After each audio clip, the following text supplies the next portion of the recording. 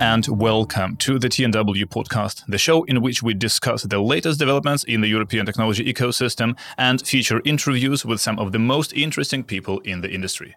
My name is Andrei Degeler. I am the head of media at TNW and host and producer of this podcast. Joining me today for a change is Boris Veldhuizen-van Zanten, a co-founder, member of the board and former CEO of TNW. Hey Boris, how are you doing today? I'm fine. Thank you for inviting me. It's been a while since I actually talked to you, so it's a great pleasure having you in the room today. So in today's episode, we are going to discuss the jobs created by Dutch startups, giant state funding for energy projects in the European Union, translations of the word computer, and a bunch of other things in between. You will also hear an interview with Cal Henderson, the co-founder and CTO at Slack, and an investor in First Minute's recently raised fund.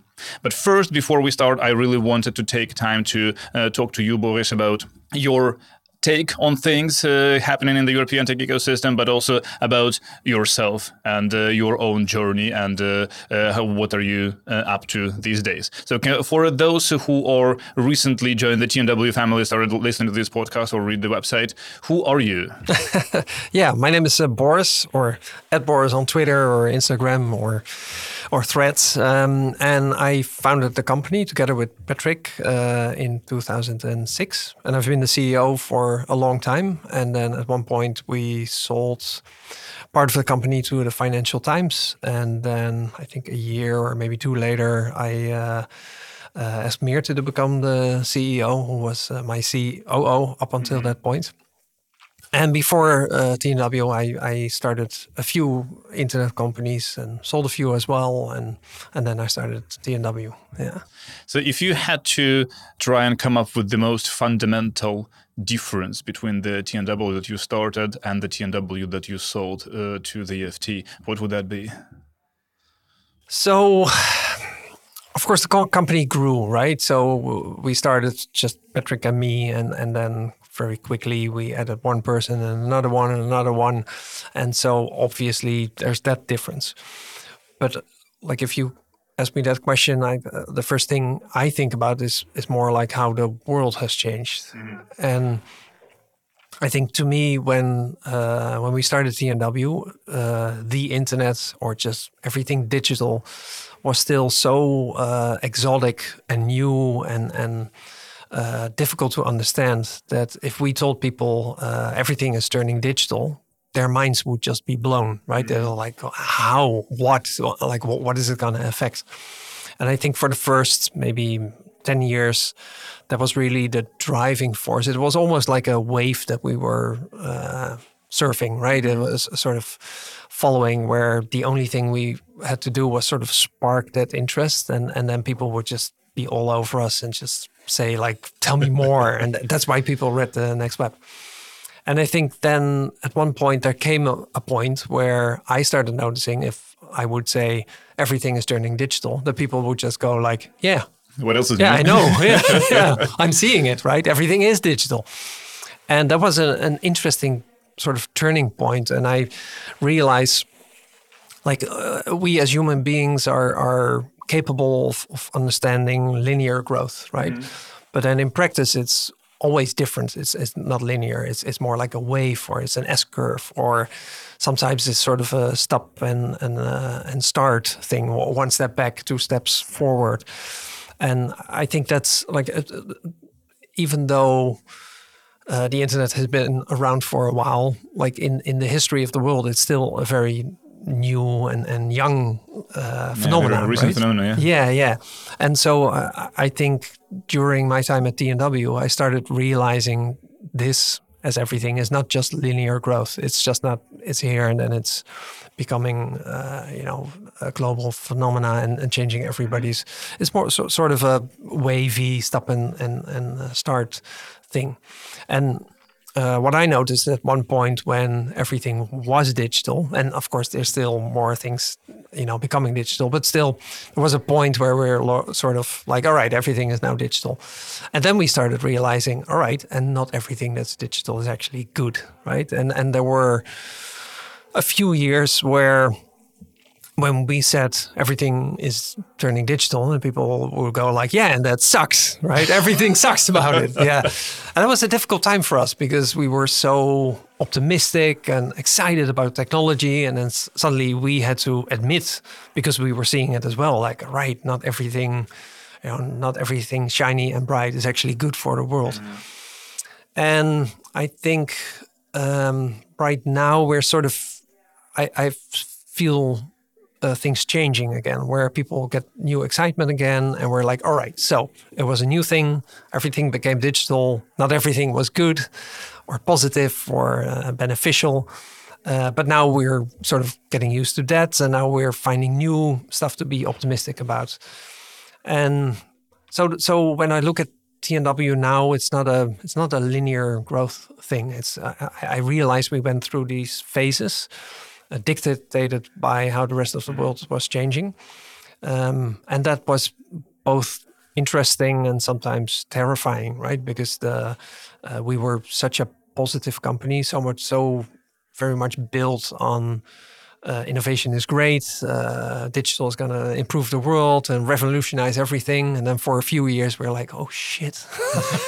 I invited everybody to Facebook and maybe that wasn't the smartest play, right? So yeah, that's how I look back at it. But is there any particular place, any particular segment of technology where you see more optimism? At this moment? Well, I feel like there's sort of optimism everywhere, right? So AI... I think AI is one of those things where... So when we had the first conference, it was just everything was going digital. But then I think the second one was everything is going to be dynamic, right? It was Web 2.0. And then after that, we said like, all right, now everything is going to go mobile. And then at one point we said, well, and mobile actually is going to be the iPhone, right? And then it was the App Store. So we never had like an official theme for the conference. But you would go to the conference and then sort of hear certain sort of keywords pop up, and you're like, "Oh, right, so this is going to be the next year, right? This is now the theme." And I think AI is one of those things where it was so interesting. Where for years AI was just something like, "Well, yeah, AI, but really." Right? It was just, yeah, it's a thing. We all understand the theory, but like in practice, it's very limited. And then from one day to another, not linear at all, it was just boom. It was just here and everywhere, and everybody's using it. And that's one of those things that really reminded me of the excitement of those earlier movements, which were never that like black and white, day and night difference, but the iPhone was a very similar thing where just everybody was thinking this is going to change everything again, right? Like everything is now going to work on this whole new device, but also like it changed everything, right? That was very clear. But now but you see the difference, I think, is that now with the experience that we have and knowing where the digitalization has brought the world and its different parts, we are not as optimistic, we're not as trusting to the technology as we used to be 10, 15 years ago. Yeah, but you could say, so we're slightly more mature and maybe slightly more responsible. So instead of just all blindly jumping into the next thing, we're like, all right, a new thing is interesting. And any new tool can be used for positive stuff. But if I give you a hammer, you can also crash my skull, right? So any tool, of course, is positive, but let's also keep an eye out for what's maybe not so positive. And I think that has changed somewhat. And of course, also, like one of my favorite speakers at many of our events was Andrew Keen, and they called him the Antichrist of San Francisco, of Silicon Valley. And he was very critical, sometimes even negative about technology. And he was great to have at our events because everybody was just positive. And then at least we had one person saying like, should we pay attention? What are the downsides? And some people didn't appreciate that at all. And I think nowadays, if somebody says, all right, here's a new technology, shall we also spend some time looking at how to prevent abuse? Then everybody's just like, yes, let's please, let's focus on that as well. Instead of saying, oh, why are you being so negative? So I think that's a good thing. Yeah. Right. No, of course. So you yourself, you were an internet entrepreneur. That's how you described yourself on a few occasions. And you were an internet entrepreneur at the time when the word internet was still capitalized. So that's like the late 90s, early 2000s. So what was it like then, actually? Like, I really have no idea what it was. Yeah. Was it similar to what it's now? I think so. Yeah. So what I remember was that so like the first few times when I went online, I was very well aware, like this is a whole new thing and I'm going to make a career in this and sort of everything is still possible. At the same time, I thought, but I'm late to the party and there are lots of people who all know everything and I don't know anything. And so I'm sort of behind. And the year was 1997. Yeah. No, earlier, 1995, actually. Yeah, like the first time I went online and started building some stuff. 97 was the first company I started. So, and I remember like that feeling has never changed, right? So in AI, which is just barely right out there, it's still very early days. It feels like, oh, like all the smart stuff is already built and I'm sort of late to the party. But then, like in 5 years, people are going to say, oh, you were there at the beginning, right? Because still it's a few 100 million people that use it, but still really very early days. And I always kept repeating that when people said, like, well, yeah, but in your days it was easy because nothing was invented yet. And I'm like, no, I felt like I was very late to the party. And so I feel anybody who has any entrepreneurial spirit and wants to start something, I'm like, today is a great day to start, right? You're not late for anything. There's always opportunities. There's, in a way, there was, what was it, in the beginning of the previous century, like 1910 or 1920, there was like the head of the the bureau that keeps track of inventions or something. He said everything that's been invented, could be invented is now invented. This is just the end of it. And I think for a lot of people, there's always that sentiment. They're like, well, everything is built. I'm not going to start a new Google, right? But then I'm like, yes, you could start a new Google, right? So that's just entirely possible. And I know that because when Google started, I remember somebody showing it to me, and he said there's two guys at Stanford, and they built a better search engine, and it's sort of still closed, but you can try it out. And we tried it out. And then the guy who showed it to me said, like, this is going to change everything. And I'm like, are you insane? Because Yahoo has, that's 90% of the search market. They're a $30 billion company. 6,000 people work there. And you're telling me that two students at Stanford are going to compete? No, that's impossible. But then, of course, well, we know. Yeah, then the history happened. Yeah, history happened. And so I think the competition is never, it's not Microsoft who built Bing who's going to replace Google. It's two people, working together, coming up with a thing that's just going to change everything again. So I'm in that sense, I'm very optimistic about technology and the opportunities it still has. And with this understanding, do you yourself have the itch to start something else now? Not so much, no, because I know how hard it is, right? And I've done it a few times. So like, I'm not saying I'm never going to start anything again because I love technology. I love building new stuff. But I was the CEO of D&W for 16 years, I think. I'm still in the board. It still takes some of my time. And like just the thought of having to restart that whole adventure, I'm like, oh my God, please give me a break for one more year. So, but then I also think it's great that other people do it though, right? Any entrepreneur, I would say like, yes, start today. It's great. Like it's a great adventure. It's not a boring moment ever. And there's so many opportunities that, yeah, sure, go for it. Yeah. And you mentioned before, I think somewhere else, that you also become an investor. So you do invest in some projects, right? Yeah, but very limited. So right. yeah, mostly also the digital internet companies. Yeah. No, it is. Yeah. So technology and So one is just an online service, and two are hardware. I don't I say it's very limited because I did 3 investments and I have no plans to do anymore. That just happens. Are you often approached? Not a lot because I don't advertise it. So and like now when you tell me, I'm like, no, I'm not an investor. Right? I'm just very cautious with what I invest in. Yeah. So another question that's really obvious, I guess, logical at that. So I really wanted to ask, what are you actually up to these days? So after all this journey, after all these companies founded, sold, coming on, just staying as a member of the board at TNW, what do you fill your days with? Well, I'm still very much interested in the technology, so I try to stay up with that. I have the few investments that I did. I'm writing a book.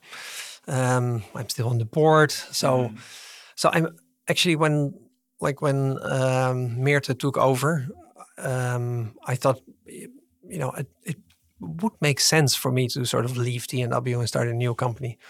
But then I also felt like I needed a break. Like, not that I'm on a break right now, but I thought, let's not rush into something new. And I've seen so many entrepreneurs around me who sold their company and then like 3 months later they're onto a new thing, and then they sort of regret not having taken the time to sort of recharge and look at what's going on. So it might be a bit boring, but I really enjoy like not doing something, like have something with my full focus. I have the book, which is a lot of work, like the writing. I'm very much looking forward to that. But I've also noticed that you have scaled down your social media presence significantly. You used to be tweeting, for example, a lot, and now I barely see anything coming from you. No, like 15 or 20 tweets a day. It was very normal at the time. We were just living on Twitter. I remember that. But it was also like because as the CEO, and there was just so much happening, and then in between meetings I was just like, or if a meeting was boring I would think of something, and so it was very much an online lifestyle. But then also like towards the end of my reign as the CEO, like the work became so demanding. I think I already spent less time on social media. And then afterwards, I just really enjoyed just not looking at my phone for a whole day. That was just, I can tell you, like the delight of in the morning waking up and looking at my calendar and having no meetings. That's just that's pretty amazing. For And there was one point where I was sort of complaining to a friend of mine, also an entrepreneur, and I said, "Damn, my calendar is really filling up this week." And he said, like, "I don't think it is." I'm like, no, really, I have something every day. And he said, like, "Can you go back to your calendar from like a year ago when you were still CEO?" And I'm like, "Yeah, sure, I can." So I opened it up and we looked at it together, and I was just horrified. I was just like, oh my God, yes, that's true. I had like 10 or 15-minute meetings and then just back to back the whole day. And then like dinner with a client and then an event in the evening, and then just every day. So when I look at it now, I'm like, oh my God, that's awful. But I loved it, of course, because it was my work, it was my company, and I enjoyed even the stuff that was like even the small crisis or problems or challenges. I also enjoyed. So, but then if you just look at the calendar view, you're like, oh my God, that's so much. Yeah. No, as someone who's been around for a bit over a year, I think you've built a great company, and we are all very grateful to you for that. If not for you, would not have been sitting in this room talking now. So great job to you and to Patrick and to everyone involved in the times before. Now, we will get back to this conversation in a little bit. Now, I wanted to get back quickly to our normal programming and highlight one of the stories that we covered in this past week. And we're going to stay here in the Netherlands. And we were writing about a report released by Deal Room. And according to this report, in 2023, Dutch startups created 256 jobs globally, of which 151,000 jobs spread across over 50 cities in the Netherlands. And And last year, and I'm quoting from the piece now, that last year marked the first time that startups founded between 2011 and 2017 offered as many jobs as companies founded up to 2005, including the early big successes such as Booking.com or TomTom and so on and so forth. So size-wise, companies with teams of up to 50 people provided 57,000 jobs, accounting for 57% of the total Dutch startup employment. So basically more than half of all the jobs created were created by these very small companies of up to 50 people. And unicorns, remarkably, only represented 12% of all opportunities, although Booking.com remained the largest employer with 5,900 positions last year. So really interesting numbers. Is this anything that's unexpected to you in this? Well, it reminds me of a story of Booking when they were, I think they had 2,000 employees, and then they had like Dutch politicians come over to discuss something. I don't remember what. And then they asked like the politicians, how many people do you think work at Booking? And they said like between 30 and 60. And so Booking was always underestimated, like how big they were, how big their business was, how much they were hiring. So sort of the surprising number doesn't surprise me because I know that they always surprise you, but like they're enormous, right? Yeah, they're absolutely huge. Yeah, but at the same time, it's really nice to see that despite all the issues with funding and the general market conditions, we are seeing a lot of smaller companies and a lot of jobs being created in those smaller companies. Yeah. So that was the story that we did cover, and I'm going to leave a link in the show notes to that. And then another story that we didn't cover, which I wanted to highlight as well, is has to do with the European Commission and the money that it has approved as state aid for things related to climate tech and energy transition. So the EU, namely, has approved 902 million euros in state aid for battery maker Northvolt's factory in Germany. So that's almost €1 billion in state aid, mostly in a grant, I think 700 million grant, 200 million guarantee. And the factory will be located in the city of Heide, that's near the Danish border in Germany. And interestingly, at about the same time, the EU also approved another scheme, this time for France. And that scheme consists of 2.9 billion euros, but that's in tax credit. And quoting the announcement, the measure will be open to companies which plan projects to invest in the production of solar panels, batteries, wind turbines, and heat pumps, as well as key components for producing this equipment and critical materials required for their production.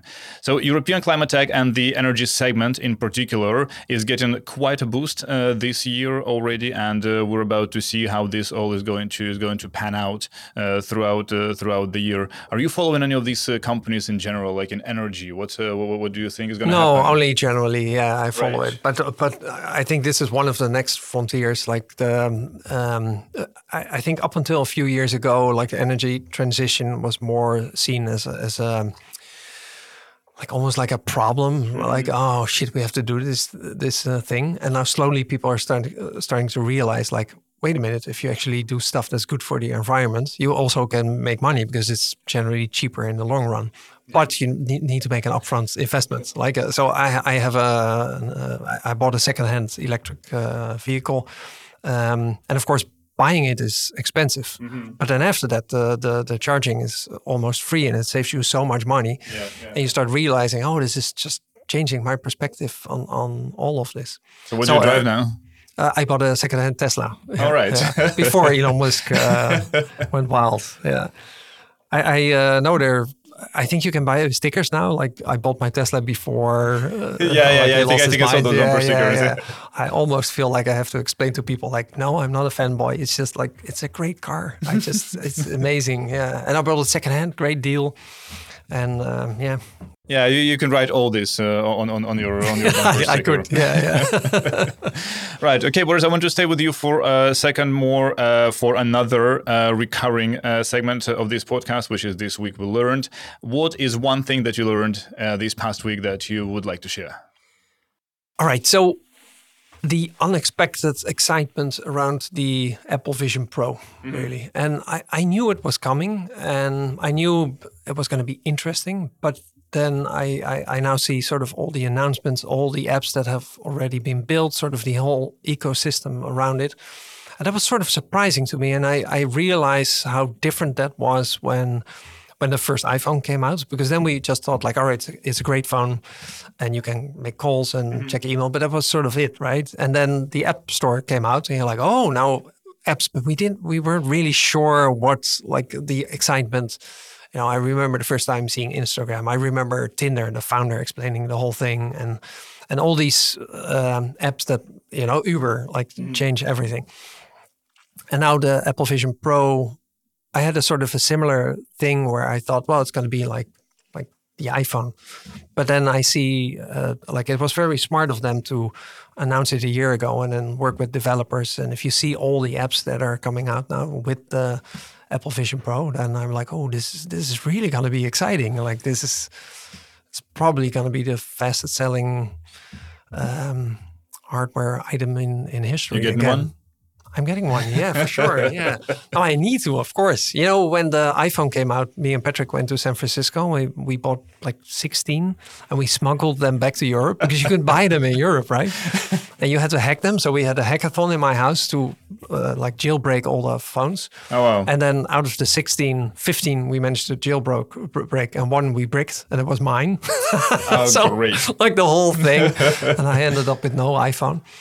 But so this feels sort of similar. So I got an email from another founder, and he said, "Hey, shall we just like team up and get someone to import one for us, and then we can hack it and play with it and see what the APIs are capable of?" And I'm like, "That's the same excitement of the first iPhone." The one thing I don't understand though is the name. Like if you look at because it's called Apple Vision Pro, right? And I'm thinking that's weird if you look at the other products, right? The Apple Watch is just the Apple Watch, it's very clear. But what is a Vision Pro and why? I mean, the Pro is very clearly part of the name. Yeah. It's not the Apple Vision. Yeah, all the products, all the other products, when they were announced first, they never had any additions to them. It's just no pros, no pluses, nothing. No, it's the thing. And then at one point they make a better one and they call that the Pro. That makes sense. It's the iPad, and we got a new one and it's more professional, so it's the Pro. But this is just the Apple Vision Pro. Like that's a weird. Is that the best you could come up with? That's just not very Apple-like. Maybe they just have to justify the price. Yeah, that could be. Yeah, because it's a lot of money, right? $3,600. Yeah, $3,600 something. Yeah, for the basic one. Yeah. But that's another interesting thing. Like some people say, yeah, but you already have an iPhone. You have, why? And then just for the glasses, like that's so much. But then I looked at it and I'm thinking, like at TNW, right? If you look at the developers, for instance, they're all just they're wearing headphones. They have a big screen. They're in their own world. They're just really focused. And I'm like, well, they could just switch to this, right? And then they wouldn't need a laptop because it would just be all on the device, on the Apple Vision Pro. Yeah.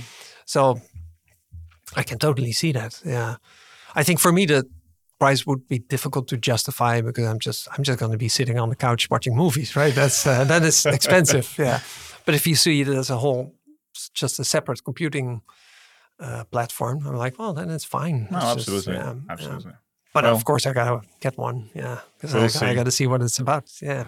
Yeah, you should. When you get one, you should visit, and then we should try it together here. I'll definitely do that. Yeah, and maybe my new startup will be based on that because I think it's just super interesting, like how that's going to change, and I think it's going to be more than just like a different screen, right? I think no, for sure. World. It has to be more. If it is to succeed, it will have to be more. Yeah.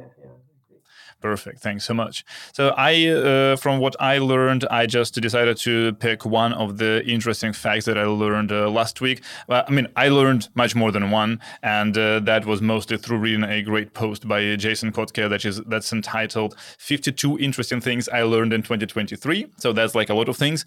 But the one I liked most, however, is about languages. And the fact itself was that the word computer in Iceland, it translates to prophetess of numbers. I think this is probably the most romantic way of calling the computer. It is pronounced tolvu. I'm sorry for any people who speak Icelandic who are listening to this. I probably butchered it right now. But Icelandic, interestingly, is a pretty strict language in terms of introducing new words. So they try to keep as much of their own stems for words as possible in a similar way that the French do, for example. But this is just the French word for computer? Ordinateur? Ordinateur. I think, yeah. Interestingly, I also fell a little bit into this rabbit hole to look at other languages. In Romanian, it's actually written as calculator. It's pronounced differently, but but in Romanian, you call the computer a calculator. Yeah. It turns out. So just a random fact, but something interesting to know about European languages and the way that we all call the things that we spend most of our time sitting in front of. Now, moving to today's featured interview that I promised at the beginning, and this one with Cal Henderson, the co-founder and CTO at Slack, and an investor in First Minute's recently raised third fund.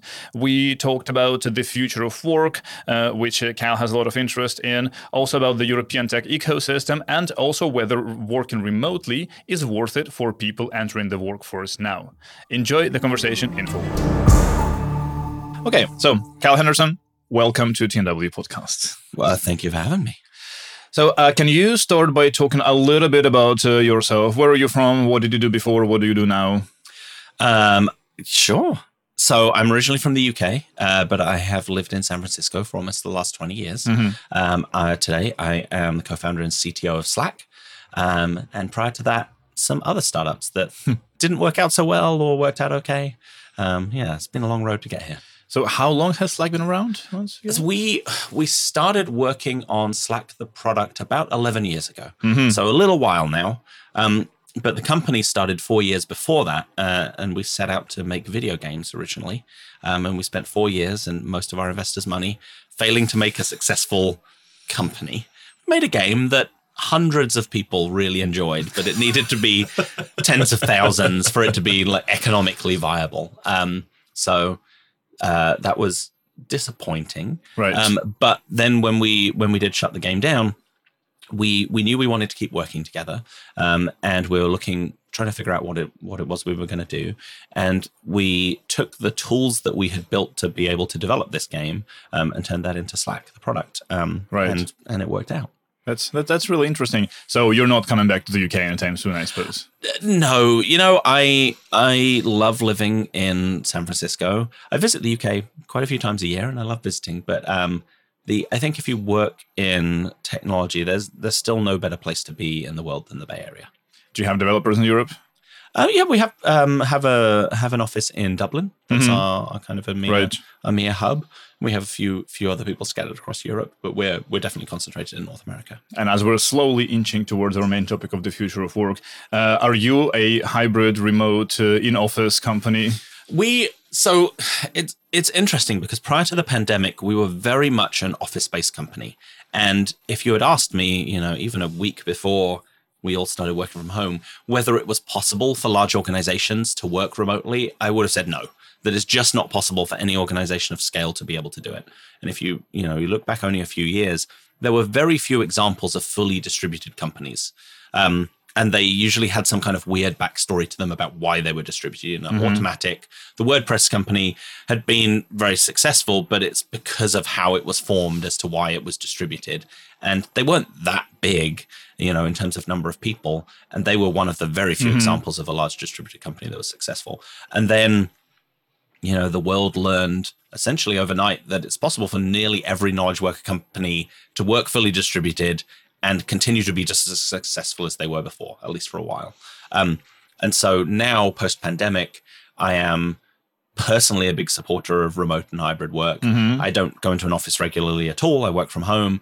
I love seeing people. And I think that's, one of the big distinctions between now and our, sort of post-pandemic world and during the pandemic is just because you don't go into an office doesn't mean you can never see the people you work with. And seeing the people you work with is really important, but not necessarily for, 8 hours a day, 5 days a week. I don't think that's the way you can necessarily do your best work as a software engineer, which is what I am. Right. So how many times do you go to the office? I have the San Francisco office. I think I've been 4 times this year now. We are at the end of November. We are, yes. So I very rarely go into that office, but I've also been into other offices around the world to see people. Right. But I work from home the majority of the time now. Interesting, because recently you did give this interview in which you argued that for younger workers it's actually disadvantageous to be working from home predominantly. Yes, I think it does disadvantage people earlier in their careers, because I think so much of the intangible part of learning a career is observing other people doing it, sitting next to them, the kind of apprenticeship model, seeing how people operate. And that's a lot harder to do remotely. When I look at our people on our team in our company and in peer companies who are in the office every day, it tends to be people who are younger and earlier in their career. Like every intern wants to come into the office because either they live at home and don't want to be there, or they have a lot of roommates, or they don't necessarily have a great working from home situation, but also they want to learn their craft. And that's so much easier to do when you're surrounded by other people. And so I think there are disadvantages to being fully distributed. And people who are later in their careers, also some people just really like to come into an office each day, whether it's 5 days a week or 2 or 3 days a week. Like a lot of people like working in that mode. And I think, most of the companies of the future are going to be more hybrid than they are fully distributed. Now, there are obviously advantages to being fully distributed, like a big, operational expense advantage to not having to have offices.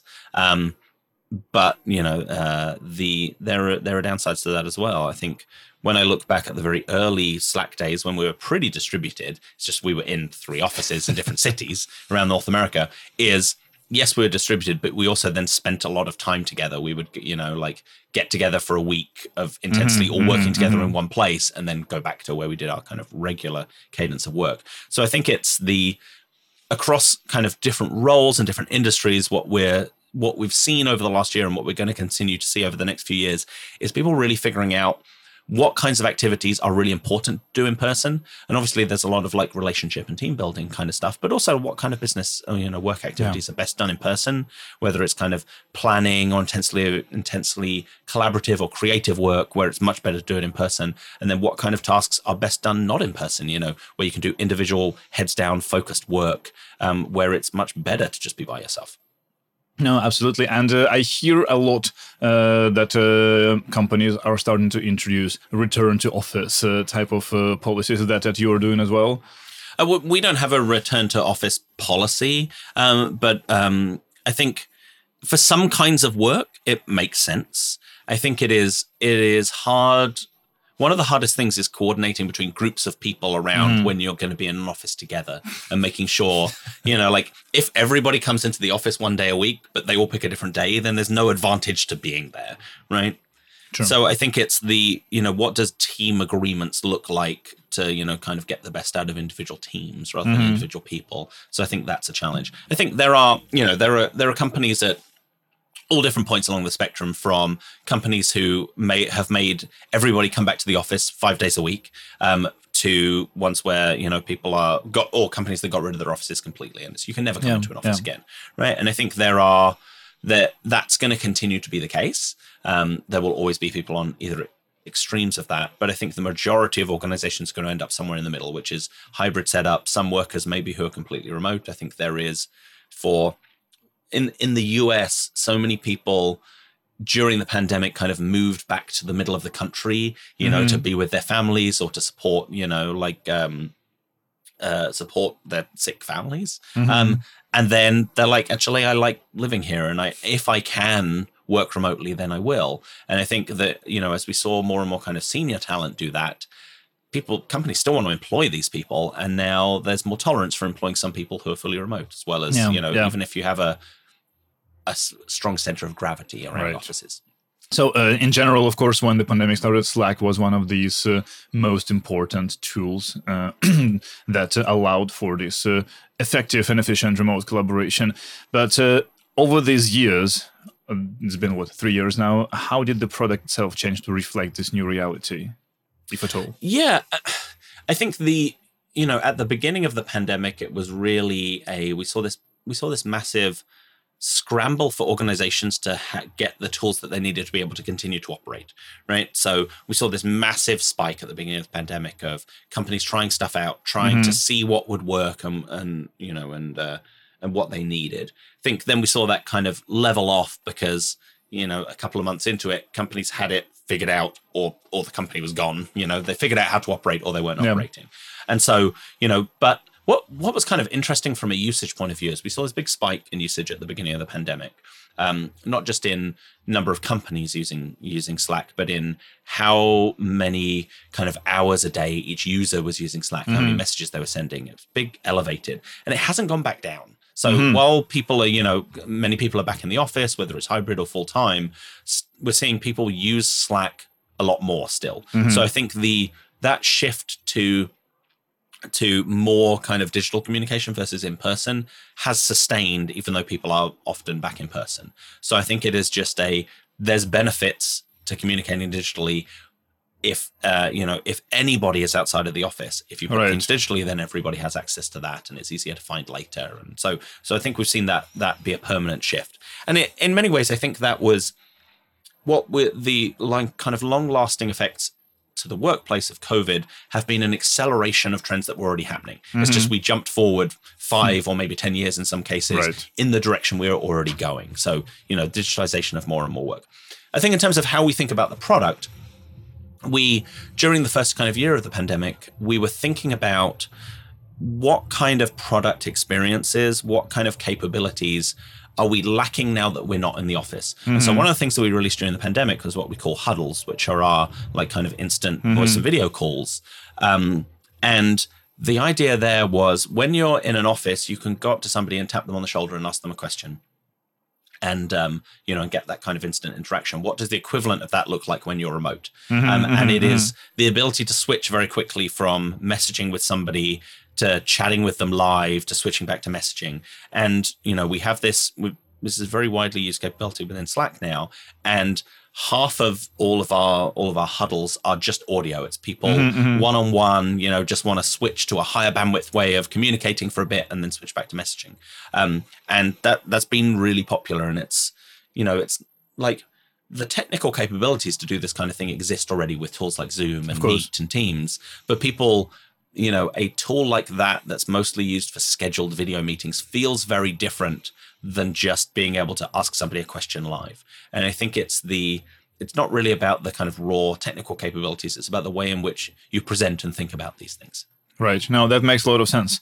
And with this, I wanted to move on to the second topic that I want to discuss with you a little bit. Is more about the European ecosystem that's more relevant generally for the publication for TNW. Yeah. We focus on Europe, but we use Slack, so that was a great part of the conversation. So now I know more about the thinking behind the product and the new features. I can't say I use huddles too much, but we do sometimes.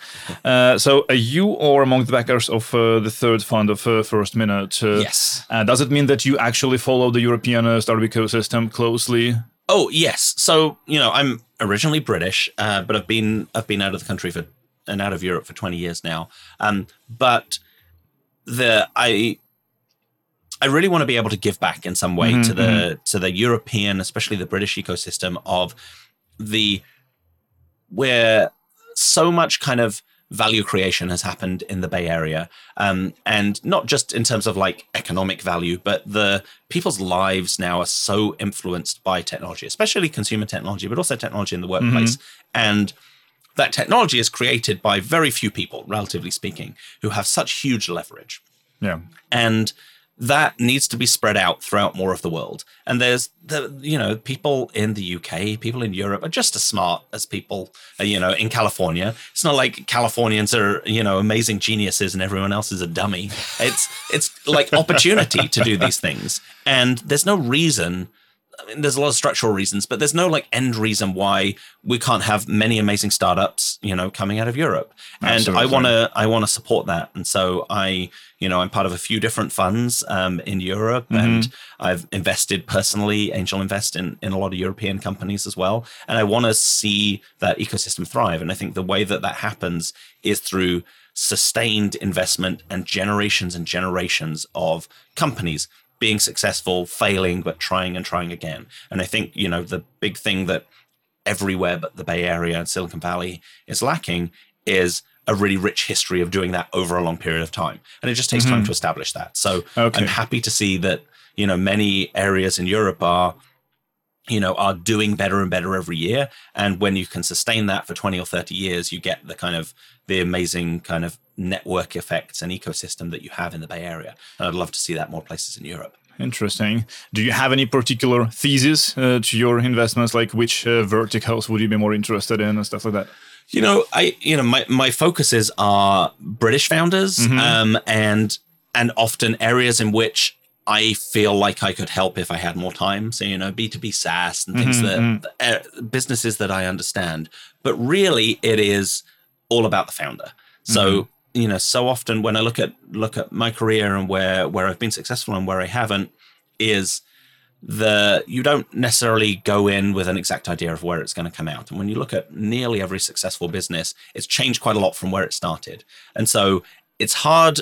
If you're talking about like later stage or growth investing, then you're looking at the company on its merits, and you're looking at financials and exactly. projections.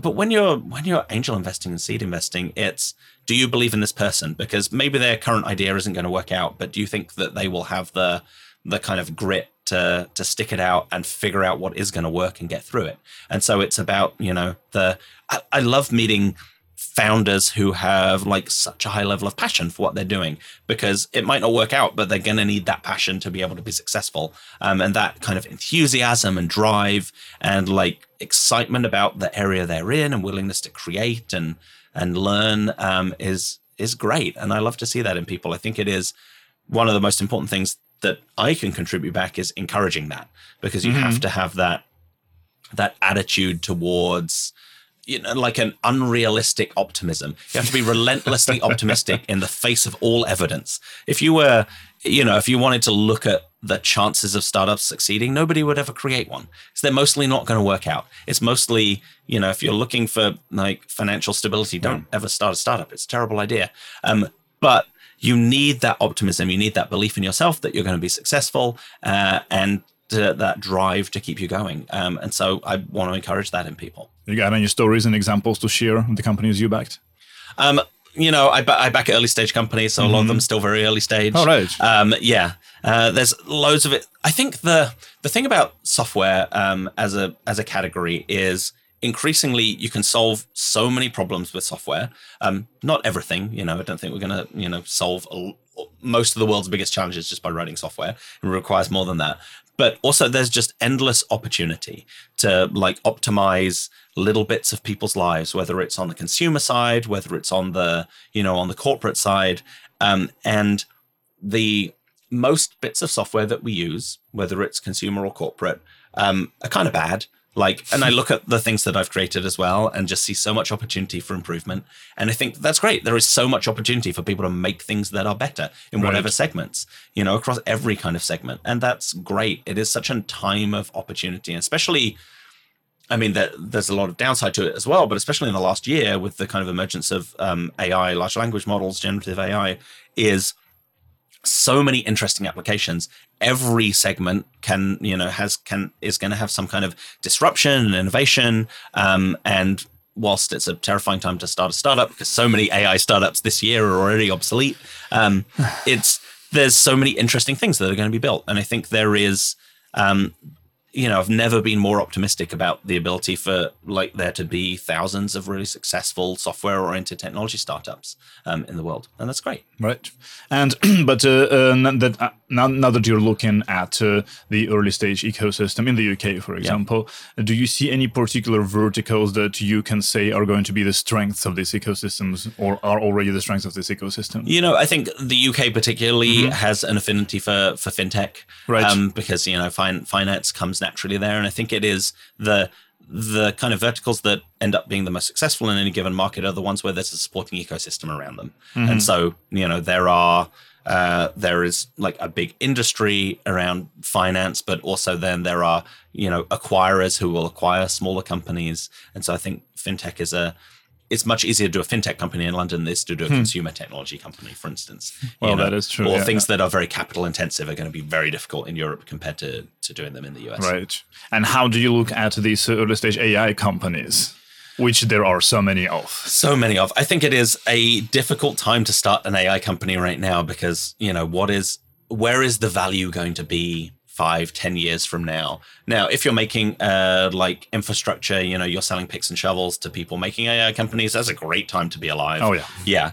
If you're an end product, I think it's very difficult to know right now what is going to be an interesting product right now versus a few years from now. I think the incumbents who have a lot of data, and that definitely includes us at Slack, are just at a huge advantage because AI is a capability rather than an end product, right? And it's a capability that allows people with a lot of data to do things they weren't able to before.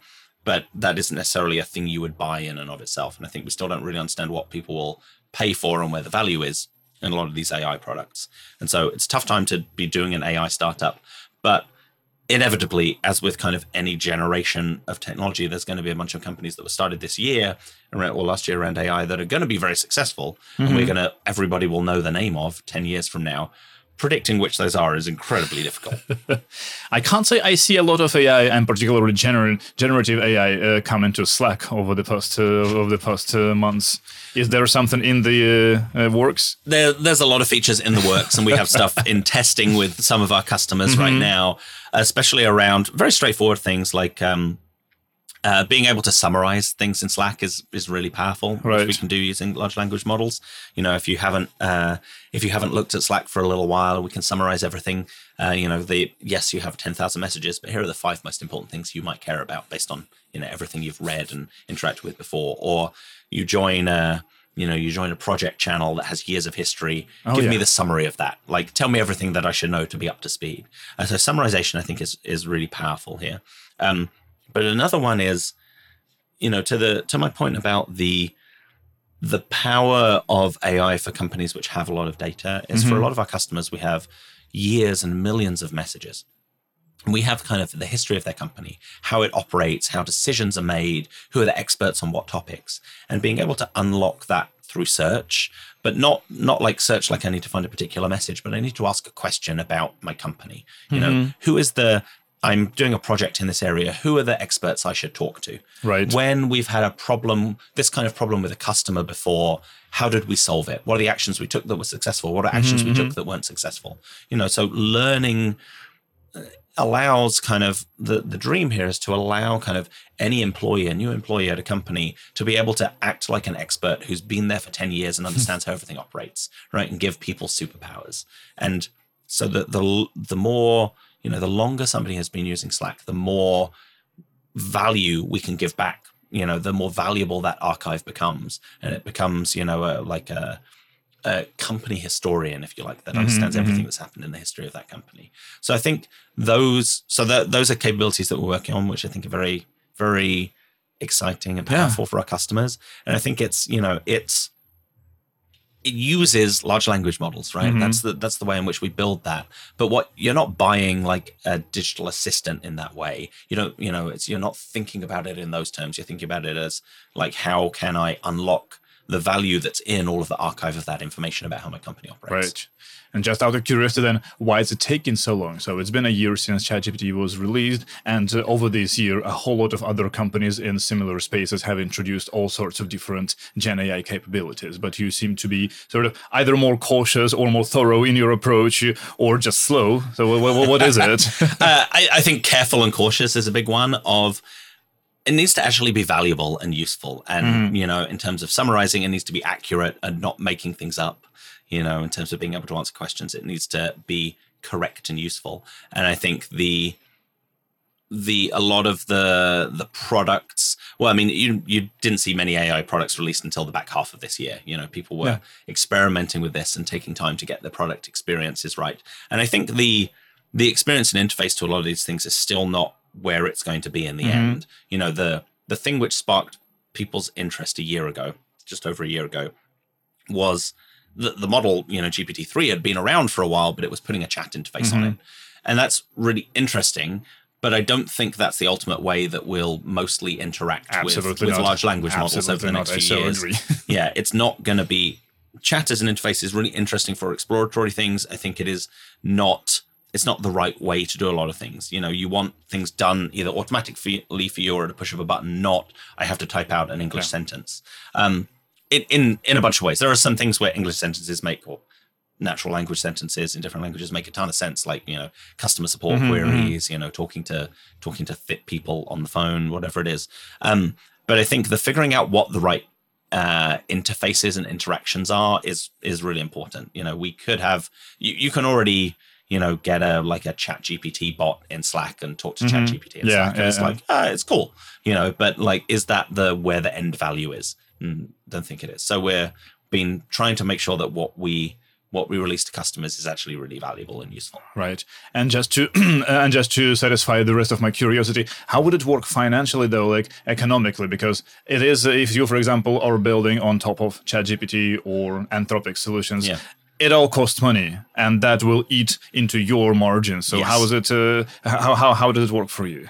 We're still looking at how we price these things, and I think the market in general is trying to understand how people, how everybody is going to price these things. And when you're first to market, and like as say Notion was, was early in charging people for it, and you can pay twice as much and get the AI features, which is great for one product, but I think in the long term, people aren't going to pay twice as much for every product that they buy. Yeah, exactly. And so I think still don't understand what kind of consumer or customer price sensitivity looks like, what people are willing to buy, but also the evolution of where they buy AI capabilities from. I think it makes logical sense that a lot of things are going to end up either built into your operating system or into your devices. We each carrying around like a little supercomputer of a phone. Like, why isn't that building a personal model for me of everything I can see? And that's very different to like buying AI services from every app that you buy. So I think that remains to be seen, but it is expensive, right? It's expensive to provide these capabilities, relatively speaking. The price will come down as well. The price has been coming down all year, but it's an expensive capability to provide. Right. Well, thank you so much. Thanks a lot. That's all we have time for. I'm very happy to have talked to you. Great to meet you, and good luck with everything that you're doing. Thank you so much. It was great talking to you today. Big thanks to Cal for finding the time to come on the show. And this is all we have time for in this episode in the TNW podcast. Thank you so much for listening. And thank you, Boris, for joining today. My pleasure. So, Boris, where can people find you these days? Where can we hear from you? I think I'm most active on Instagram, actually. Right. Yeah. So Boris on Instagram. And Boris on Instagram. Yeah. Are you still being confused with Boris Johnson a lot on socials? No, not so much anymore, because he's no longer. It used to be like an everyday occurrence, I think. Oh, definitely. Yeah. I had an automatic reply for messages who sent me like shit. Like I would wake up in the morning and people would be angry at me, and I would understand why. And I'm like, oh, right, it's the other Boris. So today it's more like dogs, cats, and horses named Boris, and they tag me as Boris, and like in a story or a post. I think that's much nicer in general. Yeah, I always those are like cute. reply. I'll go like meow or woof, and then they love it. Perfect. That's @Boris at Instagram. And if you like our show, please help us spread the word. Tell a friend or colleague about the show and follow our updates on social media. Just search for The Next Web and you will find us pretty much everywhere. Original music and sound engineering for this podcast is done by Sound Pulse. Feel free to email me with any questions, suggestions, and opinions. I'm always at andriy@thenextweb.com. Have a great week, and I will talk to you next Wednesday. Bye-bye.